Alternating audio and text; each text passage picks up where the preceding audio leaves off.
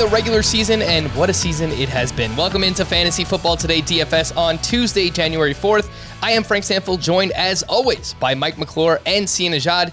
You know the deal. It's Tuesday. We're going to recap Week 17, take a look at our cash and GPP lineups. Who won our FFT DFS contest? What did that lineup look like? Are you serious? Those ridiculously tilting moments from this past week. And we will take an early look at Week 18 pricing. Before we do all of that, Mike, how was New York City for the new year? New York City was great for the new year. Had a great time. Just my girlfriend and I out there for a few days, but I enjoyed it. Got to watch some football, won a few bets as well, some little sports line showdowns while I was traveling. So overall, very good time. Great way to welcome in the new year. All right. Are you one of these people that's like new year, new me? Because I noticed you shaved the mustache, and I kind of prefer my Mike McClure with a mustache. Yeah, no, I'm definitely not. It was just something that happened yesterday, actually. But no, not really a new year, new me. The routine is most same, but perhaps you could talk me into something new. All right. Well, nothing new. We just need the mustache back. That's how I prefer the Mike McClure. Sia, how we doing? I saw that Washington football team. They're officially changing their name. This big announcement. It's going to happen February 2nd. Any guesses, suggestions for your favorite football team? You know, I liked the Red Wolves idea, but apparently that's not even in the among the contenders, which is, you know, Red Wolves would have gone the fight song for the Washington football team, or what was the fight song, which included the word that we're not allowed to say anymore. That is a really, just when you're at that stadium and you're singing that song after every touchdown, it's a big deal. Like it gets the whole crowd, you know, in unison, and it's really fun. And Red Wolves would have gone with that fight song because same syllable starts with the same letter, you know, that kind of thing. So that's what I was pulling for. The names that I looked at, I wasn't really, you know, the Commanders. I mean, none of these really, they're all going to be underwhelming once it's actually decided. So we'll just have to roll with it. Hopefully the team improves with an actual name. Yeah, you know, I actually think Red Wolves sounds pretty cool. And obviously they can make a pretty awesome logo out of that too, I would imagine. But per this report from NBC Sports Edge, they said in a post from the football team's website, team president Jason Wright said the new name would not be the Red Wolves, a fan favorite. Something about trademarks. I think maybe just because it includes wolves, and I don't know, there's probably other teams named Wolves. Whatever. There's a lot of moving parts here, but new name coming soon. So excited to see what happens there in Washington. Now, before we get into Week 17 and recap that, let's just quickly talk about Week 18, because this is a very weird week, and probably more so like the preseason than any other week that we've had throughout the course of this regular season, because there's just a lot of moving parts. There's playoff implications, there's seeding implications within the playoffs, there's motivation, there's milestones, there's records to break, there's bonuses that certain players are chasing based on receptions and yards and touchdowns and all these different kind of crazy things. So hopefully, by Thursday, I will have all of those things ready. I have some things ready as of now, but not nearly everything that I need. Sia, we'll start with you. I mean, what kind of things are you looking at? How are you playing the final week of the regular season in DFS? Because it seems very unique compared to any other week. I almost think of it as a condensed slate, like you might see, you know, like we saw with, you know, Tuesday night football. Now, granted, that was just a 2-game slate, but, you know, sometimes during the playoffs, you know, you can play a 4-game slate. Like, I think that's sort of how we should look at it. Obviously, the teams that don't have motivation, that doesn't mean you should take them out of your pool, because if the coach is going to roll with the starters, then the starters are going to play. I mean, these guys are all playing for something, whether it's unless they're a superstar, maybe they sit, you know, the Aaron Rodgerses of the world. If they play even a single down, I'll be surprised. And if they do, it'll be for one series. So I think you just need to focus on the teams that have really something that they're really playing for, and B, the teams that, well, maybe they don't have something that they're playing for necessarily, but you can trust that those players, that coach is going to have the players out there for 4 quarters because he wants to get the W. So obviously those high priority games, you know, take precedent a little bit, but it doesn't mean you ignore the games that like don't have any particular import. What you do ignore is the games where, you know, those starters are probably heading into the playoffs and they have nothing to play for, and they're either going to play a half, a series, or a quarter. Like, you know, make sure you get them out of your lineup. Mike, the word that I would use to describe the final week of the regular season, especially when it comes to DFS, is wonky. It's wonky. It's a weird week. So because of that, are you looking to play less volume this week compared to a normal week in the regular season? Yeah, I will definitely play less volume. It'll be one where I will certainly pick my spots too, but I won't be focused on large tournaments really at all. I think that it's going to take an incredible amount of luck, which would have to come through a lot of volume to really go take down a tournament this week, just because there's going to be a lot of wonkiness, a lot of random combinations there. The thing for me, though, would be focus on smaller entry fields, single entries, 3 maxes, and then potentially leave yourself open to late swaps, because there are certain situations, while the results would have to be pretty extreme in those early games, it's not impossible for them to happen, which could allow you to have a little bit of an advantage in those late swaps. Furthermore, we could get more news as far as late inactives, surprise inactives, or just general coach speak as far as who's going to see what number of reps for those later games. So for me personally, I'm sure I'll have at least one of my 5 lineups be coming from those late games, or the majority of my lineup coming from those late games, just so I could wait as long as possible and let as many of those games play out before I have to make those decisions. So interesting too. This is a 13-game main slate. We have 2 games on Saturday. We'll have a podcast later in the week dedicated to that 2-game slate. But what's so interesting about Sunday is that 7 games are at 1 p.m. and then you have 6 games in the afternoon slate. So nearly the same amount of games early versus late, and we're not really used to that. So opens up a lot of possibilities for late swap, as you mentioned, Mike. And of course, I do think that I have to look more into this, but I think there are things that can happen in the early slate that maybe change the motivation of teams in the late slate as well. So these are all things that we are going to have to pay attention to here. And with that, let's dive into Week 17 recap. The cash line in cash games was right around 135 points. Over on DraftKings was actually down a tad from last week. And let's take a look at the highest owned players in the $25 massive double up over on DraftKings. Of course, Trey Lance at quarterback was 67% owned, made a lot of sense. He was only $4,800, and he got there. He was great in that game. No other quarterback was over 5%, and rightfully so. At running back, we had 4 over 30% ownership, starting with Sony Michel, and then David Montgomery, Jonathan Taylor, and Ronald Jones. Each of Chase Edmonds, Devin Singletary, and Darrell Williams were also in double digits. At wide receiver, we had 3 players over 40% ownership. That included Antonio Brown. More on him a little bit later. Cooper Kupp and Braxton Berrios. And then at tight end, we only had 2 in double digits. Kind of a weird tight end week, but Steven Anderson, who was the minimum price. There was no Donald Parham. There was no Jared Cook in that game. And then Foster Moreau, oddly enough, there in double-digit ownership as well. Let's start off with Sia's cash game lineup here, and he puts up a pretty big one. Pretty big score here, 170.56. You have Trey Lance at quarterback, Sony Michel and Devin Singletary at running back, Cooper Kupp, Braxton Berrios, and Zay Jones at wide receiver, Jonathan Taylor in the flex, Zach Ertz at tight end, and Washington football team defense there at just $2,500. You managed to get both in there. See, you had Cooper Kupp, you had Jonathan Taylor, and you were able to do so because of the value in Trey Lance, Zay Jones, and Braxton Berrios. And I think it kind of makes sense, right? Like paying up for the players that have the highest floor in fantasy. I mean, those are the 2 players. It's Cooper Kupp and Jonathan Taylor, though I've noticed Taylor's targets have come down a little bit recently, the past couple of weeks. Anyway, you needed the value, and you absolutely hit on it here with Zay Jones and Braxton Berrios. It's a bold call, and I love it. Yeah, I mean, honestly, I didn't want to play Braxton Berrios. I kind of got lucky there. I only made 2 cash lines this week, and Braxton Berrios was in this one. The other one, which also cashed, by the way, didn't have Braxton Berrios and had a much lower score, but still managed to cash. But it was important to me to fit in Jonathan Taylor and Cooper Kupp into my cash lineups. And I knew I could probably do that with Trey Lance and Zay Jones in my lineup. And then obviously I had to work in Braxton Berrios because you didn't have much value below Devin Singletary at 5,400. So yeah, I mean, not much to say about this lineup. I played a lot of the chalk, a lot of the high volume guys.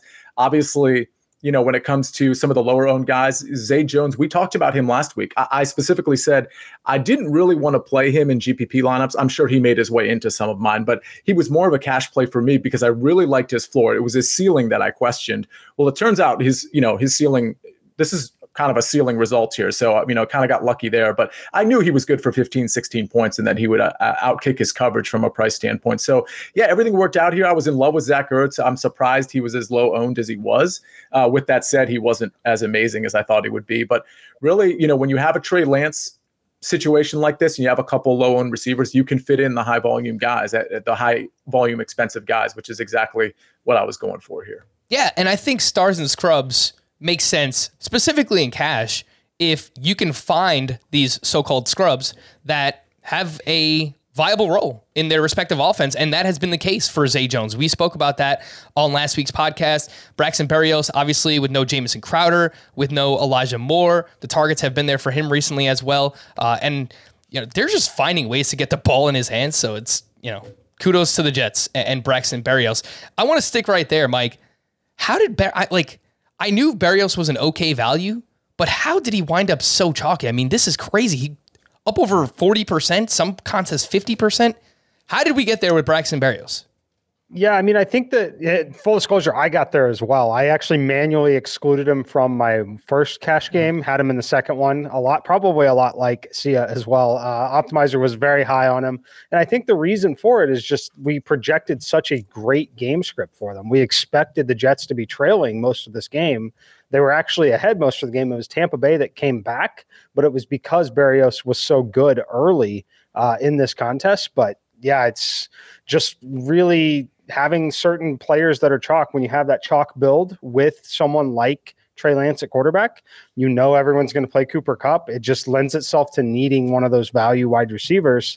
And it looks like the field all went towards Braxton Berrios, which, makes a lot of sense. We projected the Jets to be throwing a lot and be trailing. And he got there despite them actually leading. Not really in large part. He would have got there either way without the second touchdown. But got a rushing touchdown in this game. Completely random. And I got to ask you guys, because it just popped into my head. The Jets are so bad. Like, we know that they are bad. And I didn't know what to root for at that point, because I'm like, okay, I want the Jets. You should want the Jets to lose, obviously, for draft positioning, so on and so forth. But the fact that Zach Wilson was that close to actually beating Tom Brady, I was actually pretty hyped about that as a Jets fan. So, how do you handle that, right? Let's say Washington football team, I don't know, we're not really in that far of that different of a position, I would say, between Washington football team and the Jets. But do you root for your team to lose? Do you root for them to beat one of the best quarterbacks? What do you do at that point?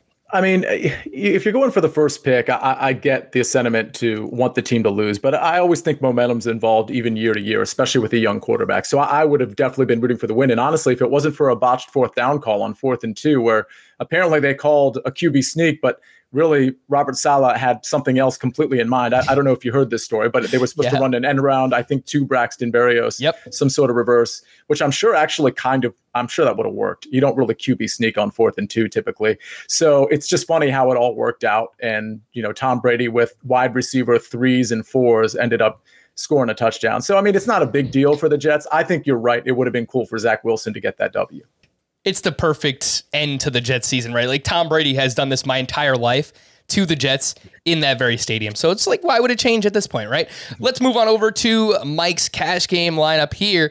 And he puts up a 122.96 Trey Lance in at quarterback, Sony Michel and Darrell Williams at running back, Cooper Kupp, Tyreek Hill, and Antonio Brown at wide receiver. You go with the dual tight ends with CJ Uzama and Steven Anderson as the flex. And then the Pats DSC down at the bottom there. They were very expensive, but of course they were going up against the Jaguars. They put up a 50 burger and, they paid off their salary there. Mike, my first instinct was to question, Tyreek Hill in this lineup and the fact that you had those two tight ends in there. We talk about maybe paying up for one tight end and kind of treating that tight end as a wide receiver. Obviously, neither of these tight ends can be viewed in that light, but ultimately, Tyreek Hill saw 29% target share in a game that combined for 65 points. So I guess I could just say, hey, Tyreek Hill's floor is probably lower than other people in that price range, but he had the role that you wanted him to have in this very game. Yeah, he definitely did. As far as the two tight ends, this is the exact thing I was telling you about basically I had Braxton Berrios in this one as well. Ended up removing him and paid up for defense instead of punting down a defense. Had Anderson in there. Optimizer was loving Anderson a little bit. In hindsight, if I would have actually projected him to be almost twice as owned as CJ Uzama, I would not have played Anderson at 14%. I was fully expecting that to still be a single digit ownership. So I was not very thrilled to see that result. And then as far as Tyreek, though, wasn't as popular as I thought he would be. So I was actually quite thrilled. And then the real problem having Antonio Brown in every single lineup as well. Just, getting 15 fantasy points from Tyreek Hill and Antonio Brown, no matter what you do elsewhere, that's usually not going to be a recipe for success. Yeah, especially when you combine those salaries together, right? So you're looking at something like over $14,000 worth of salary on DraftKings. So yeah, it is going to be pretty hard to come back from that. See, I mentioned that I think, I don't know if you could really argue against it, but it seems like Tyreek Hill, especially this season, has a lower floor than we've seen in the past. Would you shy away from maybe playing him in cash games? Obviously things can change in the offseason, so we'll have a lot of time to see what happens next year. But ultimately, just moving forward, right? Like Tyreek Hill in cash, do you think the floor is maybe too low to trust him in that format? Probably. I mean, I do think it's slate dependent, and I do think it's game dependent. I mean, this was a pretty good matchup against the Bengals. In his bad game prior to this game, you could have attributed that to coming off of COVID. He was kind of winded right when that game started. So I don't mind him in cash, but I do tend to agree with you. I probably might have tried to spend that money on Jonathan Taylor, which, by the way, also didn't really work out. So right. I don't really have a problem with it in cash, but I agree with the sentiment. I definitely think it's more of a GPP play at this point. And honestly, I would say the same thing about Travis Kelce. Yeah, and I think it makes sense the way that you build your cash games, Mike, because they usually have more of a GPP feel to them, and obviously you're looking more at ownership in cash games than definitely the average person, and probably realistically more than me or even Sia at that point. So what do you think in hindsight? Do you think maybe you should avoid Tyreek Hill in cash games, maybe moving forward, maybe throughout the playoffs? So, I mean, a little bit. So for me, I still am looking at projected targets for the most part. So when I'm locking in Cooper Kupp, Tyreek Hill, and Antonio Brown in that spot, I basically was attempting to lock in 30 projected targets between those three players. It just, didn't materialize, but he still had 6 catches in this game. Anytime he's getting 6 catches, we would expect that number to not be 40 yards. I would expect it to be, 65, 70 yards, could get in the end zone. Looking at a much different day. But as far as whether or not I would play him in cash, I personally, obviously I did, so I would do it. But it really just comes down to ownership. Ownership starts to creep up neighboring areas on someone like Cooper Kupp and some of those other guys. Then the answer is a very clear no. But when it's still half that of Cooper Kupp players, then I'm still very interested personally, just because, the team, they put up over 30 points again, Yeah. Yeah, for sure. And again, the team context in hindsight, the game was perfect. It was, 65 combined points and a ton of targets there I have an alarm going off. Excuse me. For Tyreek Hill in that game. Let's go over to my cash game lineup here. Managed to do it again. I think I've cashed in 4 of the last 5 weeks in terms of cash games, so it's working. Something's working here. 151.26. I have Trey Lance at quarterback, David Montgomery and Sony Michel at running back, Cooper Kupp, Antonio Brown, and Braxton Berrios at wide receiver, CJ Uzama at tight end, and T. Higgins at flex, with the Bears DST down at... They were 15% owned. Yeah, they're actually pretty owned at $3,200 over on DraftKings. The last thing to figure out in this lineup was what to do at flex. I had all this money left, and I didn't really know what to do. My final 2v2 was actually Jalen Waddle and Zay Jones versus T. Higgins and Braxton Berrios. I think I would have cashed regardless, but obviously I went with the latter here. Sia, what would you have done there? T. Higgins and Berrios versus Zay Jones and Jalen Waddle in hindsight. I would have gone Higgins and Berrios only because I didn't really play any Jalen Waddle this week. So while I did play Higgins and Berrios, so yeah, that would have been the play for me. Yeah, I think Jalen Waddle wound up something like 20% owned in cash games this week, and the price got up there, $6,700. The Titans defense just did a great job against the Dolphins and Tua in particular, so there just really wasn't much to go around here for the Dolphins offense this past week. Mike, how about you when it comes to that 2v2, Zay Jones and Jalen Waddle versus T. Higgins and Braxton Berrios? Yeah, for me, it would have been exactly what you did, especially seeing the ownership on Higgins here at that point. Like, we kind of knew with the price increase, people would be off of him, but I would definitely expect him to still be 10% owned, just considering the overall game environment. So I love what you did here. I think this lineup was great. All right. And I did notice neither of you guys used David Montgomery at running back, which I think is okay in hindsight. Like, we had a bunch of options in that 6K or less range. Obviously, Mike, you used Darrell Williams and you were all over him.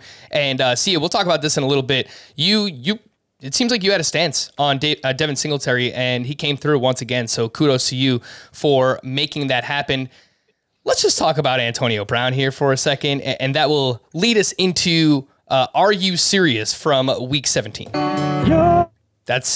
Jeez, man, what a mess I am. I don't even have the right things loaded up here. That was Chris Towers singing, by the way, if anyone was wondering. So that was great. Beautiful voice. Yeah, it was beautiful voice.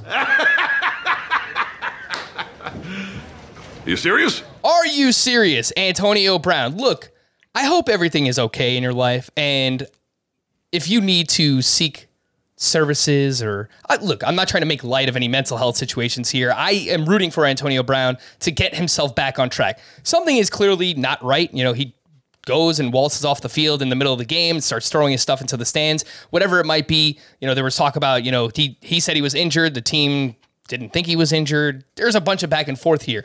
But anyway, Antonio Brown, what are we doing, man? Like, we've got to figure this out one way or another. I think we've probably seen the last of Antonio Brown in the NFL, which is sad. It's frankly sad because one of the, I feel confident saying this, one of the best wide receivers that I have watched in my lifetime, to see him kind of go out like this and kind of flame out in the NFL. It's sad. It's sad to watch. So my Are You Serious goes to Antonio Brown. Just obviously everything, the way that played out in that game there. It was a very odd thing to watch here. I don't know if either one of you have an opinion on the matter of, I don't know, whatever's going on in Antonio Brown's life. I don't have a strong opinion. I do want, I hope we get clarification as to what happened. I mean, if he thought he was too injured to go back in, it begs the question, why was he even available to play? And I almost selfishly asked from a DFS and year-long fantasy standpoint. But the reality is, you know, when you go into pregame warmups, you either trust your ankle or you don't trust your ankle. And maybe he just thought he could go and then realized in the middle of the game he couldn't. And if that was actually the case, and he articulated that to his, you know, offensive coordinator or wide receiver coach or Bruce Arians, then they should have respected what he said there. So I can understand them saying, well, you get in there. And he's like, no, I can't. And I can understand him sort of popping off. He does have like a pretty quick trigger from what we've seen in the past. So if that's the case, I don't lay as much blame on Antonio Brown. I just think it's a very confusing situation because clearly those are issues that should have been hashed out before the game started. Yeah. What are the deets? We need the details in this current situation. What do you got, Mike?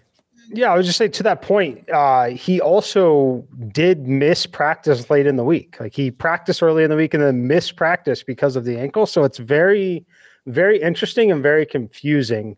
Who knows if we ever get real details on it, but I do agree with Sia. If he was on the field and said that he was injured and could not continue to play, I personally am in the camp that says you don't ask him to play if he missed practice that week because of the injury. But that's just me personally. I would think that someone of his experience would know whether or not he could be effective running routes.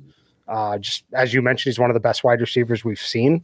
So that's just my take on it. It's very interesting, obviously very unfortunate the way that it unfolded, and we'll see. I don't know. They actually still haven't officially cut him yet, have they? No, I actually was just scrolling through Twitter to see if I missed anything regarding the situation, but apparently he was sitting courtside at the Nets game last night. Yep. And still has not been cut from the Tampa Bay Bucks, though. Right after the game, Bruce Arians said that Antonio Brown is no longer with the team. So maybe he's starting to learn some more details about the situation, whatever occurred. Maybe Tom Brady is in Bruce Arians' ear, like, nah, come on, we're keeping Antonio Brown. That's my guy. Are you serious? I think he's getting cut, though. I think this is more of an administrative thing in terms of the timing as to when they should cut him, just from a financial and legal standpoint, is my guess. Yeah, and I think Antonio Brown was like a few yards and a few catches away from some bonuses in his contract too. So just several very odd situation all around here. Sia, do you have a tilting situation? Are you serious from this past week? Yeah, it's Travis Kelce. I mean, we'll see my GPP lineup. I had a really good one going again with Joe Burrow, and I should have had more Joe Burrow lineups, but others got in the way of that. Matt Stafford again, for example. But Travis Kelce, like he's just not. The production's really bad. He's not getting down the field at all. And granted, he had a couple plays that were called back in this last game, but catching 5 of 7 targets for 25 yards. I mean, it begs the question, like, are you playing for the Steelers or are you playing for the Chiefs? Because it doesn't really make any sense in a wide open game with plenty of points. Now, granted, Kansas City kind of got shut down in the second half, but you score 30-some points. Travis Kelce should be a big part of that. Great, Darrell Williams got some. We thought he would, and he helped us out quite a bit. But I don't get it. I don't get it. They're preventing the deep stuff, okay? That's what defenses are doing. 2 deep safeties. We're not going to let Tyreek Hill get past us. You would think that would open up the middle of the field to a degree for Travis Kelce, and it's just not happening. Yeah, this is probably a question for somebody who's way smarter than me from a football perspective and maybe a film watching perspective as well. It could just be that Travis Kelce is getting up there, the age model, kind of catching up there with Travis Kelce, but he's been held under 30 yards in 3 of the last 4 games that he's played. The one where he wasn't was a game where he obviously went off 10 catches, 191 yards, and 2 touchdowns. So maybe we were kind of chasing that a little bit. It was a really good matchup with the Bengals, and as we'll see with the GPP lineups, I actually had him in there as well. We actually wound up with a similar lineup. See ya. Mike, anything that you'd like to add in terms of a tilting moment from this past week? Yeah, we'll tilt with the Chiefs as well. I don't want to really add the insult to Sia there, but if you go back and watch, he should have had 2 touchdowns in the game. He was tackled at the half-yard line.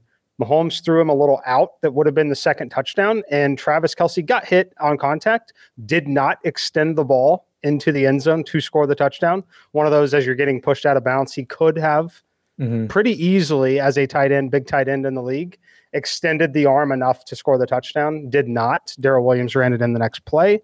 But yeah, he should have had 2 touchdowns. But mine's going to be Tyreek Hill. I got the 10 targets I projected. He had 6 catches, and we still only put up 10 fantasy points. And that's very frustrating when the team scores 30 points. Yeah, I love the play. 10 targets, 6 catches, 40 yards, no score. Just more of the same from the Kansas City Chiefs. They're getting it done for the most part from a real life NFL perspective. And, looks like they're set to make a pretty deep run into the playoffs as well. But for whatever reason, this offense has been pretty frustrating from a fantasy perspective, from a DFS perspective for a large portion of the season. Let's move on to our GPP lineup review. What did you need to win big? Joe Burrow to Jamar Chase. Chase went 11 catches, 266 yards, 3 touchdowns. What a bad job. We're 28 minutes in. This is the first time that I'm talking about Jamar Chase. This guy is absolutely ridiculous. LSU, man, that is a wide receiver machine. They are churning out superstar after superstar.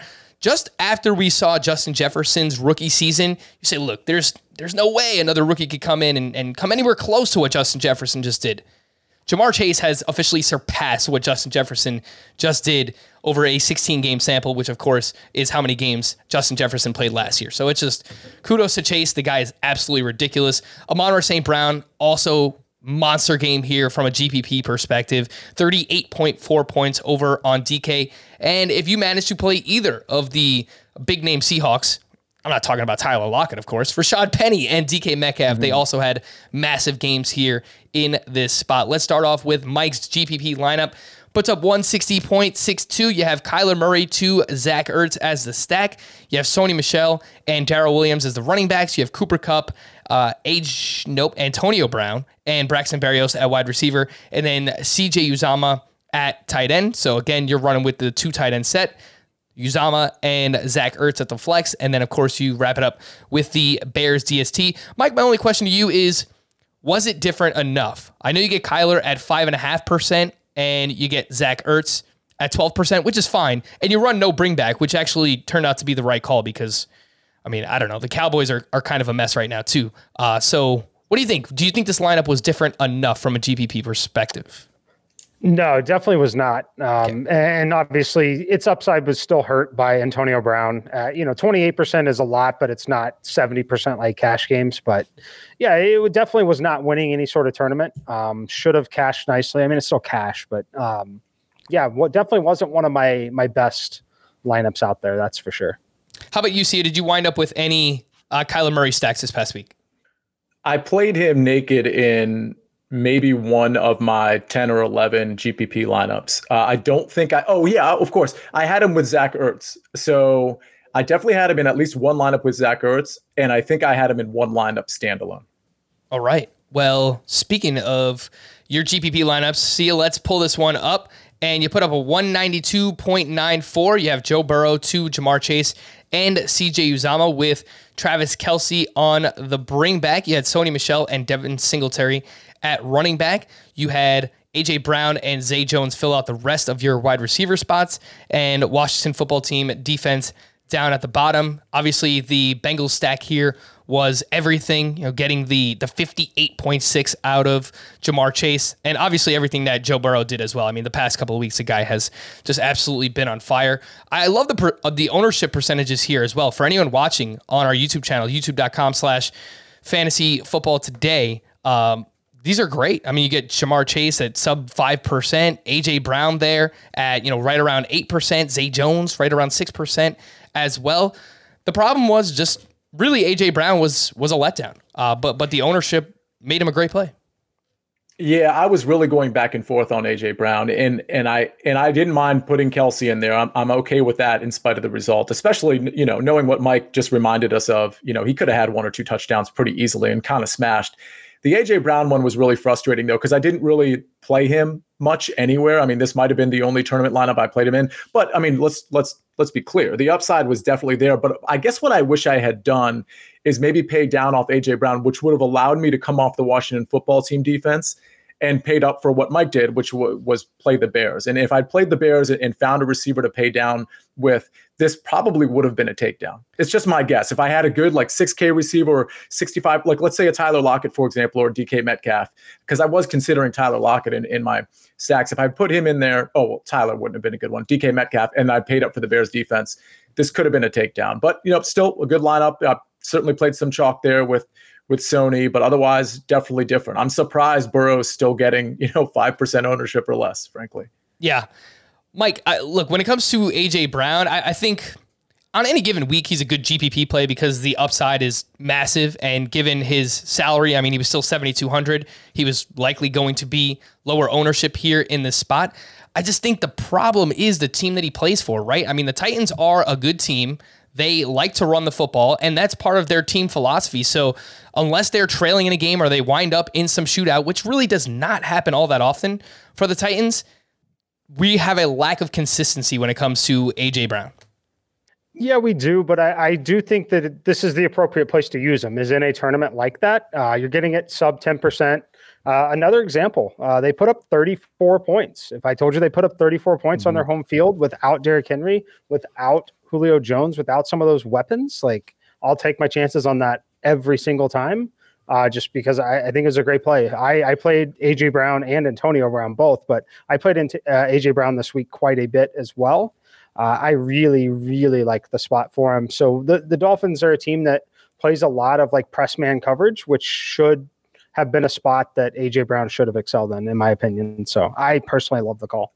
And let's be real here, though. The reason he didn't get more production is because Miami couldn't do anything. And the expectation, especially after seeing Miami the last few weeks, was that at the very least they would push them. That would be somewhat of a back and forth, that Miami would score somewhere between, 17 and 20 points conservatively. So I think that's what we were looking for, more of that back and forth. Anytime you get a 34-3 game, obviously the wide receivers are going to be minimized a bit. The last thing I wanted to hit here, Sia, is Devin Singletary again. I mean, it seems like you took a stance to play him. You had him in your cash lineup. You had him in this GPP, and it turned out to be a great play. I mean, he's now priced up a little bit more. He's 6K this week going up against the New York Jets. But how did you get to Singletary? Was it just trying to find leverage in that similar price range as other chalk running backs?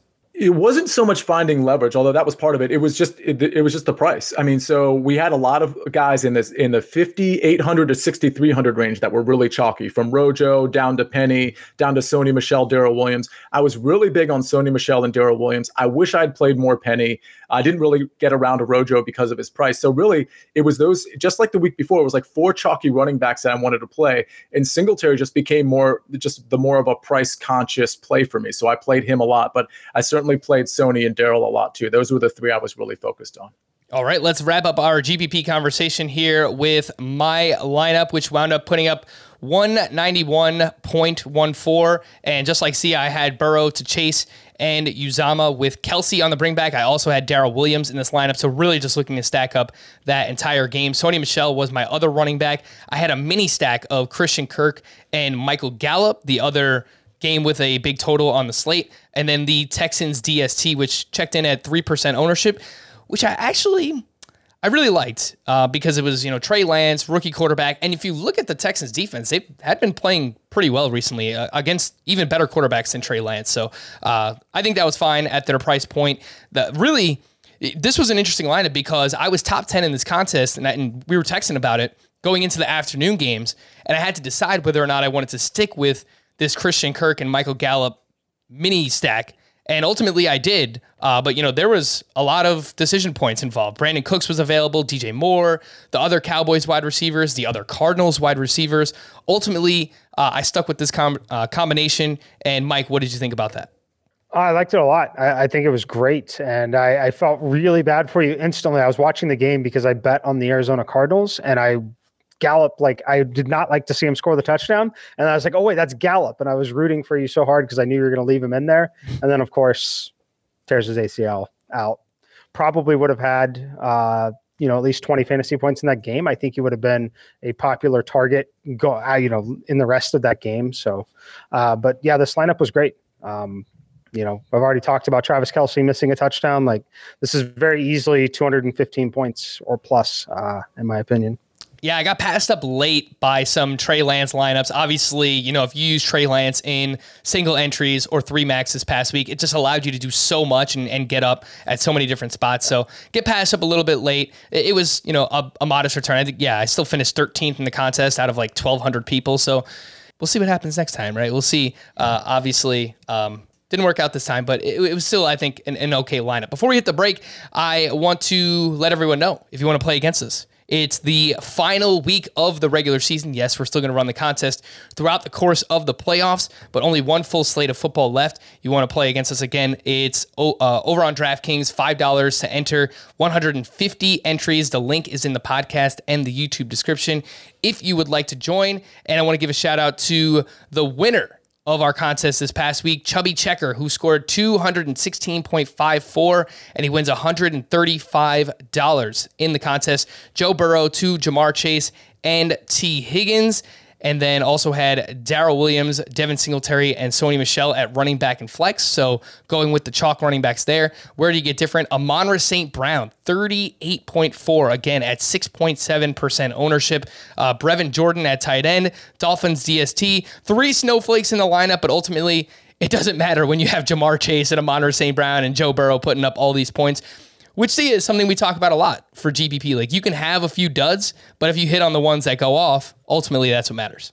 Yeah, I mean, if you had Burrow and Chase in your lineup, you were probably cashing. That's 2 guys. I mean, you know what I mean? The rest of your team would have to all be complete duds for you not to cash. So, and I'm not saying you had to have them to cash, but your point is really well taken. There are a few guys that are going to smash on the slate. Some, they might be chalky, they might not be. But if you can find those guys, whether it's in your cash or GPP lineups, it's going to be a good week. If you don't find those guys, you can still cash. But if you find them, you're good to go. You can have some swings and misses like this guy did with, or girl did with Brevin Jordan, the Dolphins defense, and T. Higgins. T. Higgins wasn't a disaster, but certainly not what the expectation was.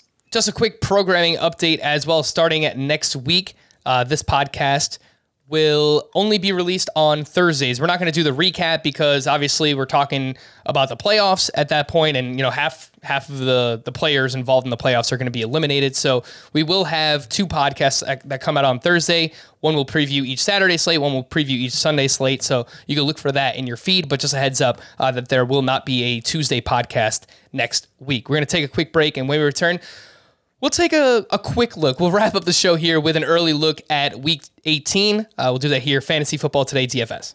Robert Half research indicates 9 out of 10 hiring managers are having difficulty hiring. If you have open roles, chances are you're feeling this too. That's why you need Robert Half. Our specialized recruiting professionals engage with our proprietary AI to connect businesses of all sizes with highly skilled talent in finance and accounting, technology, marketing and creative, legal, and administrative and customer support. At Robert Half, we know talent. Visit roberthalf.com today.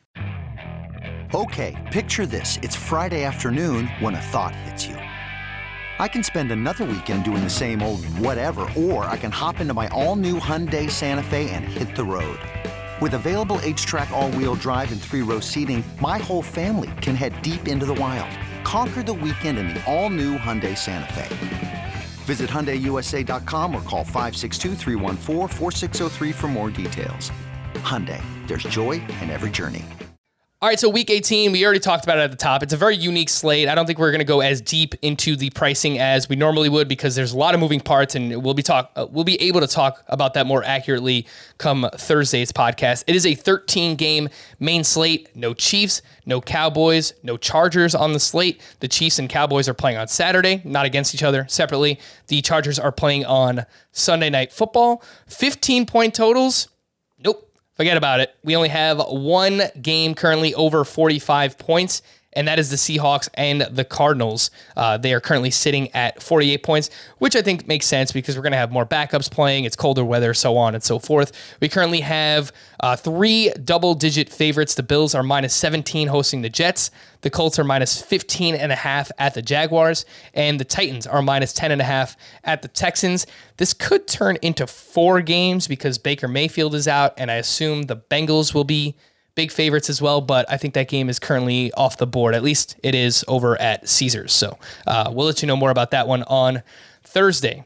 Again, got to pay attention to players chasing records, milestones, and obviously statistical bonuses here in the final week of the season. Teams that have something to play for, whether it's playoffs, trying to get into the playoffs, or seeding within the playoffs. In the AFC, the Ravens, the Bills, the Bengals, the Colts, the Chiefs, the Raiders, the Chargers, the Patriots, the Steelers, and the Texans. In terms of just do or die, they have to win. That's the Ravens, the Colts, the Raiders, the Chargers, and the Steelers. Over in the NFC, we're looking at the Cardinals, the Rams, the Saints, and the 49ers. They all have something to play for this week. The team that really has nothing to play for, that's the Green Bay Packers. They have clinched the number 1 seed and the bye in the NFC. The playoffs will go through Green Bay this season. And Aaron Rodgers already said that he wants to play. I don't think it's going to happen. Probably not going to happen. Doesn't make sense. Obviously, he's dealing with the toe injury. Rest up. Let's see you in the playoffs in a couple of weeks. Some injuries. Baker Mayfield dealing with that shoulder. He's already been ruled out. The Browns are not playing for anything here in Week 18 either. Lamar Jackson has a chance to play, which feels like we've been saying that each of the past couple of weeks. So we'll see if it could actually happen here in a do-or-die game for the Baltimore Ravens. Let's start off at the quarterback position. We have one quarterback currently over 8K. That is Josh Allen at 8,100. We have 5 more at 7K or higher. Rodgers, Brady, Kyler Murray, Joe Burrow, and Lamar Jackson. Sia, we'll start with you. It's very hard to say right now. I understand that. But any higher-end quarterbacks that you were looking at here in Week 18? So Josh Allen is interesting to me because, correct me if I'm wrong, you might have just said this, but technically they do want to win this game. There's motivation to play this game, right? For the Buffalo Bills. Yes, the Bills are, they have something to play for. So, and I think the common perception might be, well, they'll be so far ahead by the middle of the game that maybe they'll take Josh Allen out or something like that. But I'm not so sure that's the case the way the Jets have been fighting. So the reality is I think Josh Allen is an interesting pay up option. Other pay up options I like. I think Kyler Murray is definitely interesting at home against Seattle. Like that team definitely, nice win last week, but they still need to get right with the passing game. They have something to play for as well. Going back to Matt Stafford is, not something I really want to do, but I think he's a pretty good option in sort of that upper tier. And then some kind of pay down puntish options that I like. Again, it's early. Trey Lance, let's see what happens with him and Jimmy Garoppolo. Davis Mills, I think, is kind of sneaky against Tennessee. We'll have to monitor that situation. But Davis Mills is going to play the full game, and honestly, he still has plenty to prove. He's been playing pretty well.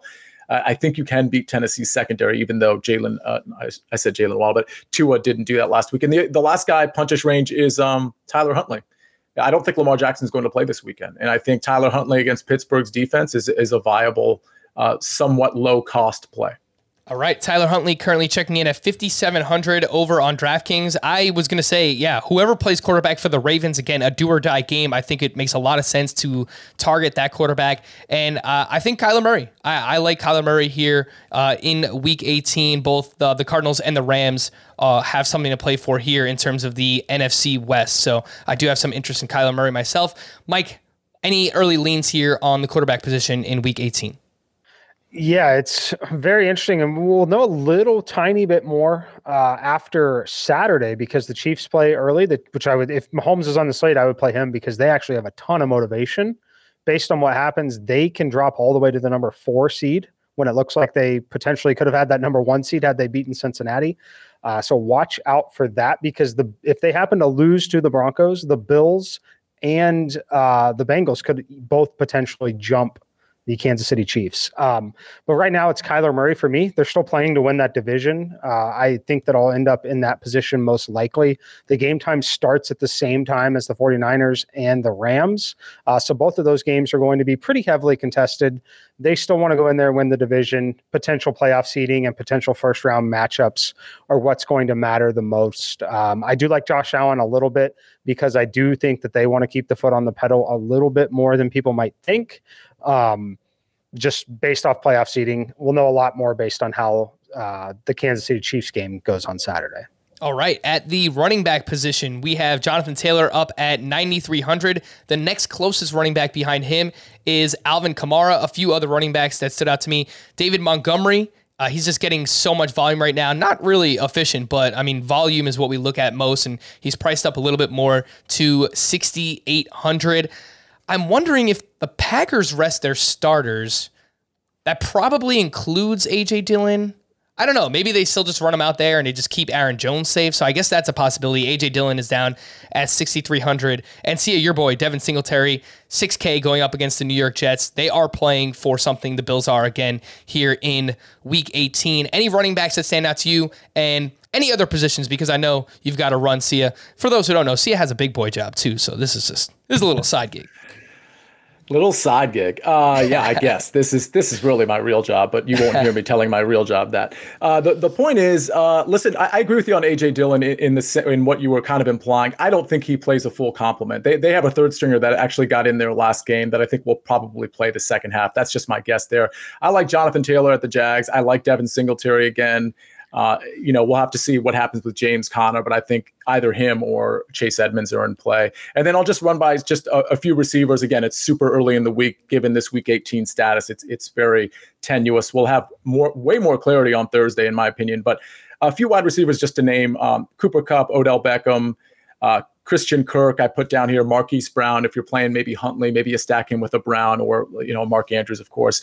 Some low cost options that I think are interesting: Gabriel Davis.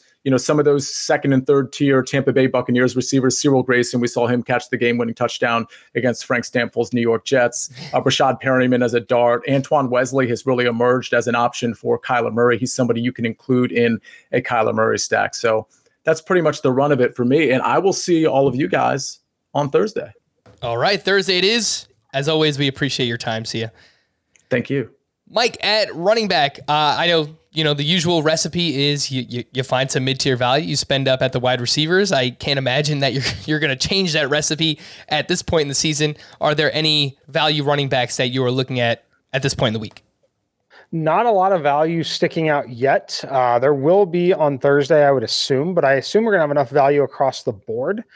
So I actually have a little tiny interest in Jonathan Taylor, but the guy that I'm probably most interested in here is Najee Harris, 7,200. After watching him get 28 carries last night, I think that we could see a little bit more of that. Again, I expect him to be heavily involved in what is likely Big Ben's final game. They need a lot to go their way, including to win this game. I think that could be an interesting spot. Chase Edmonds would be the immediate middle of the road kind of guy, 5,800. I would expect James Conner to, since he missed the last one where we thought he would play, I guess he sits again and they rest him and make sure he's really ready for playoffs. But we will see what kind of news we get there. If not, I could see maybe getting to Conner. The A.J. Dillon thing is super interesting. Other than that, maybe Le'Veon Bell, maybe. against Carolina.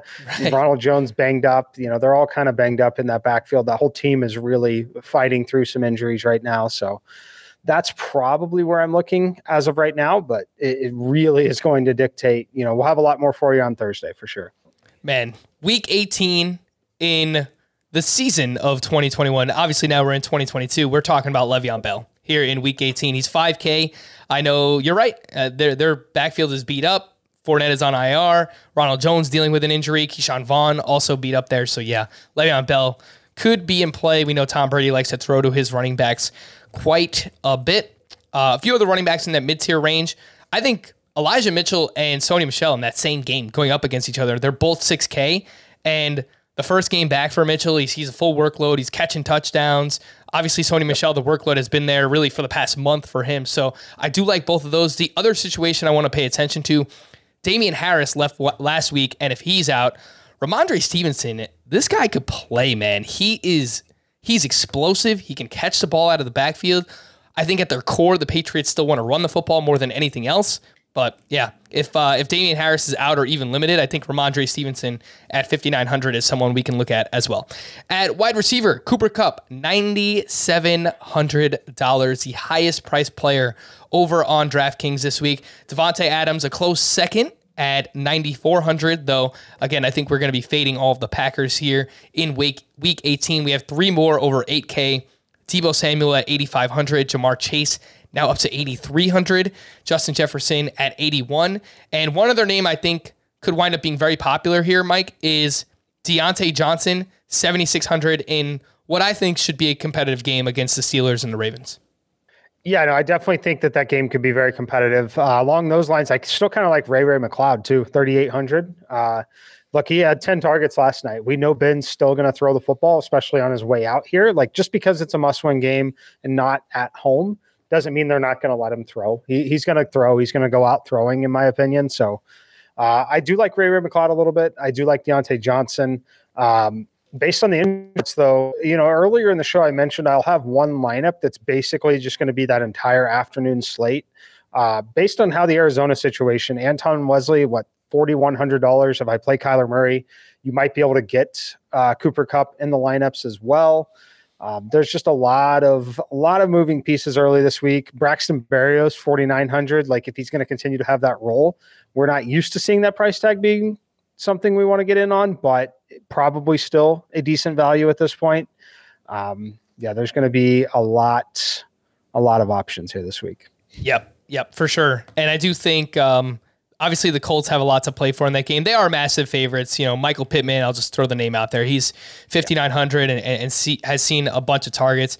I think like once we figure out, which backups, which players are maybe out potentially for the Green Bay Packers and any other team, like it's just going to open up so much value at wide receiver and tight end. So again, maybe this is the week that we're looking to spend up at running back for JT and even Najee Harris, as you mentioned there, Mike. Let's move on to the tight end position and we'll wrap up there.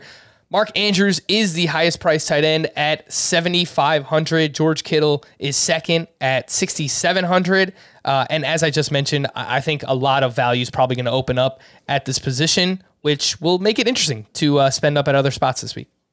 Yeah, it's definitely a lot. I mean, right now, the only guy that I'm confident that I'm going to have in lineups is going to be Zach Ertz. Look, I think that they still have enough to play for. Price point's kind of middling at 5,300. Like, it's not super prohibitive by any means. So a lot of Zach Ertz early in a lot of these builds. Other than that, I think you could begin to start punting in some of the other spots. But at the top for me, it'll be Zach Ertz. All right. And that is exactly where we're going to wrap up. For Mike, I am Frank. For Mike and Sia, I am Frank. Thank you all for listening and watching Fantasy Football Today DFS. We'll be back again on Thursday to deep dive the entire crazy, wonky Week 18 slate. We will see you then.